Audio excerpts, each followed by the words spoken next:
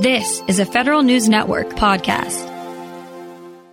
The U.S. Court of Federal Claims on Tuesday rejected the government lawyers' bids to dismiss a lawsuit stemming from the 35-day government shutdown that ended in January 2019. The class action suit seeks liquidated damages for federal employees who went temporarily without pay but still had to report for work. With more on the ruling and what it means, plaintiff's attorney Heidi Barakowitz. Heidi, good to have you back. Thank you for having me. So the court dismissed the government's bid to have the whole thing thrown out. Tell us more about what happened in some detail. Yes, we're delighted with the decision.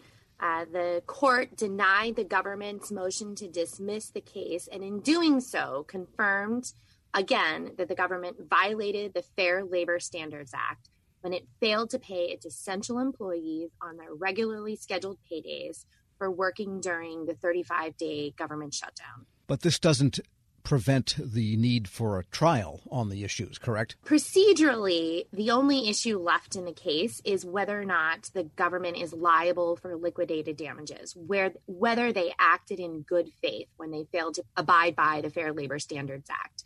Procedurally, it's appropriate to make that decision after discovery. However, we are extremely confident that we will obtain a ruling that the government did not act in good faith and that they are liable for liquidated damages. That's what the court ruled in the case stemming from the 2013 government shutdown. And certainly, if the government was not in good faith for the 2013 shutdown, they aren't now. They were put on notice that this was an FLSA violation, and they went ahead and they violated the law again. In arguing against this, they said the government made a good faith effort because it was proscribed from paying the salaries during that period because of the Anti-Deficiency Act, which prevents agencies from spending money without appropriations. But the court didn't buy it. Right. That argument just rings hollow. Although the government failed to pass an appropriations bill, they still were obligated to follow the Fair Labor Standards Act. And in other shutdowns, they've passed legislation. For example, in October of 2013, they passed legislation that Pay Our Military Act so that the military and the civilians who support the military would be paid for working during the shutdown. And there's nothing that prevented the government from doing the same thing during the 35-day shutdown in 2018-2019. Got it. And what is the status of the roster of plaintiffs that you have now? How big is it? We are over 32,000 plaintiffs have opted into our case already. And this is a really important reminder. The damages for each of the plaintiffs in the case, if they worked their regular schedule, is at least $1,160, plus the full value of their overtime. However, this is an opt-in case under the Fair Labor Standards Act. So unlike a traditional class action, employees are only entitled to get damages if they opt into the case. So although we already have 32,000 employees who have opted into the case, if there are any other employees, it's important for them to do so this month. And we have a website set up, 2018governmentshutdown.com. It's a quick process to sign up. It only takes a few minutes. But if employees don't sign up for the case, they will not be eligible to obtain those damages. Is it fair to say that in order to be eligible, you must have been working during the period, but working without pay that came afterwards? Correct.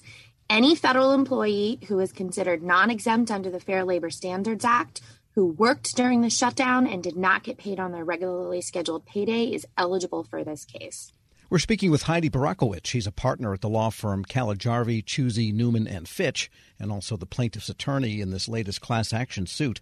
And what do you feel might be the total population in numbers of people eligible in this suit? The government has estimated in court filings that there were at least 160,000 employees who were deemed essential and had to work during the shutdown. Yeah, so they could be on the hook for a couple of $2 billion at some point. The damages are going to be considerable. Just for the over 32,000 that we have in the case, that's tens of millions of dollars. And I think it's an important message to send. We're facing another potential lapse in appropriations just this month. So I urge the government to do what it has to do to make sure that doesn't happen again. One, so they don't have other damages, but also so we don't put federal employees through this tragedy again. And what are the big agencies that have the most people that were affected? Department of Homeland Security, the Department of Justice, FEMA, the Indian Health Service, their hospitals. It's a long list of agencies. It's ironic in some sense that each successive shutdown over the decades produces a larger and larger percentage of the government that doesn't actually close, even though they don't get paid. And so the more they do this, the more they're on the hook for these liquidated damages potentially. It's outrageous to me. It's a blatant violation of the FLSA, and they continue to do it over and over again. We certainly want to send the message that the government can't treat its workforce like this. It's just unacceptable. And what is the status of the 2013 claims? I mean, that's a case that you won, but took years of calculating by the government, by OPM, to figure out each individual person's dollars and cents. Where does that stand now, 2013? We are at the very end of the damage calculation process. It has been, and I am optimistic that the damages will be able to be calculated in the most current case faster, to the extent that the government had to figure out how to get all of the payroll records. And, we've been through that learning process, and I anticipate that this damage calculations process will go much faster. And what happens next in this current case? The judge gave the government until July 29th to respond to your side. What does that mean? What do you expect from them? And then what happens? Yes, in January, the government has to file an answer to our complaint. And then there's other procedural issues that we need to resolve. But the next step essentially will be discovery in the case so that we can get information about whether the government acted in good faith, whether their violation of the FLSA was willful. But that will require the judge to ratify and rule on? Yes. So there's not a trial per se, but just a ruling on administrative procedures in the court? Is that just to nail down what's technically happening? So after the parties engage in discovery, we can either file motions for summary judgment asking the court to rule about whether the government acted in good faith or whether its violation of the FLSA was willful. If there's no disputed questions of fact, the judge can just give us a ruling based on our briefing, which is what happened in the case regarding the 2013 shutdown. If there's questions of fact, if we have to have a trial, that would happen afterwards. Got it. So there's a little bit of a ways to go here, maybe a couple of months at least, until they can start calculating? Yes, we have to go through the proper procedures. But again, I'm very optimistic that the court will determine that we are entitled to liquidated damages. And are you dealing with the same lawyer in the 2013 case now in 2018, or has the staff on the government side changed? Yes, it's the same lawyers at the Department of Justice. It doesn't rise to the level of the current administration getting involved, it sounds like, because you had a different crew in 2013 in the White House.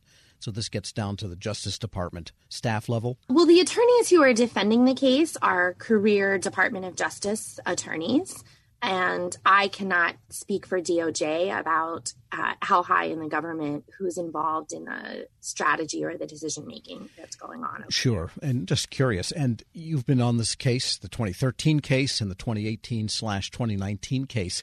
Does this fill all of your time as an attorney? No, but it does keep me very busy. But this case is extremely important to me. This is something that I've been living and breathing since October 2013. And I carry with me the stories that federal workers have told me over the years about what the shutdown meant to them, how it affected them. I'm haunted by some of the stories. And by the way, how has the pandemic and everybody working at home, has that affected your ability to prosecute the case, or has it just been something to put up with? The pandemic is not easy on anyone, but it has not affected our ability to prosecute the case or work on it. We are all doing so diligently just from home.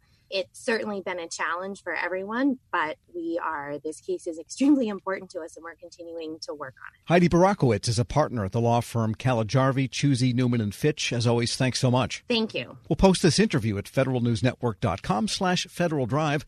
Hear the Federal Drive on your schedule. Subscribe at Podcast One or wherever you get your shows. Grab a 30-day free trial of Live by Live Plus, and you'll get unlimited skips, commercial-free music, and all of the podcasts and live streaming events you can handle. Visit livexlive.com/podcast1 to learn more and start your free trial.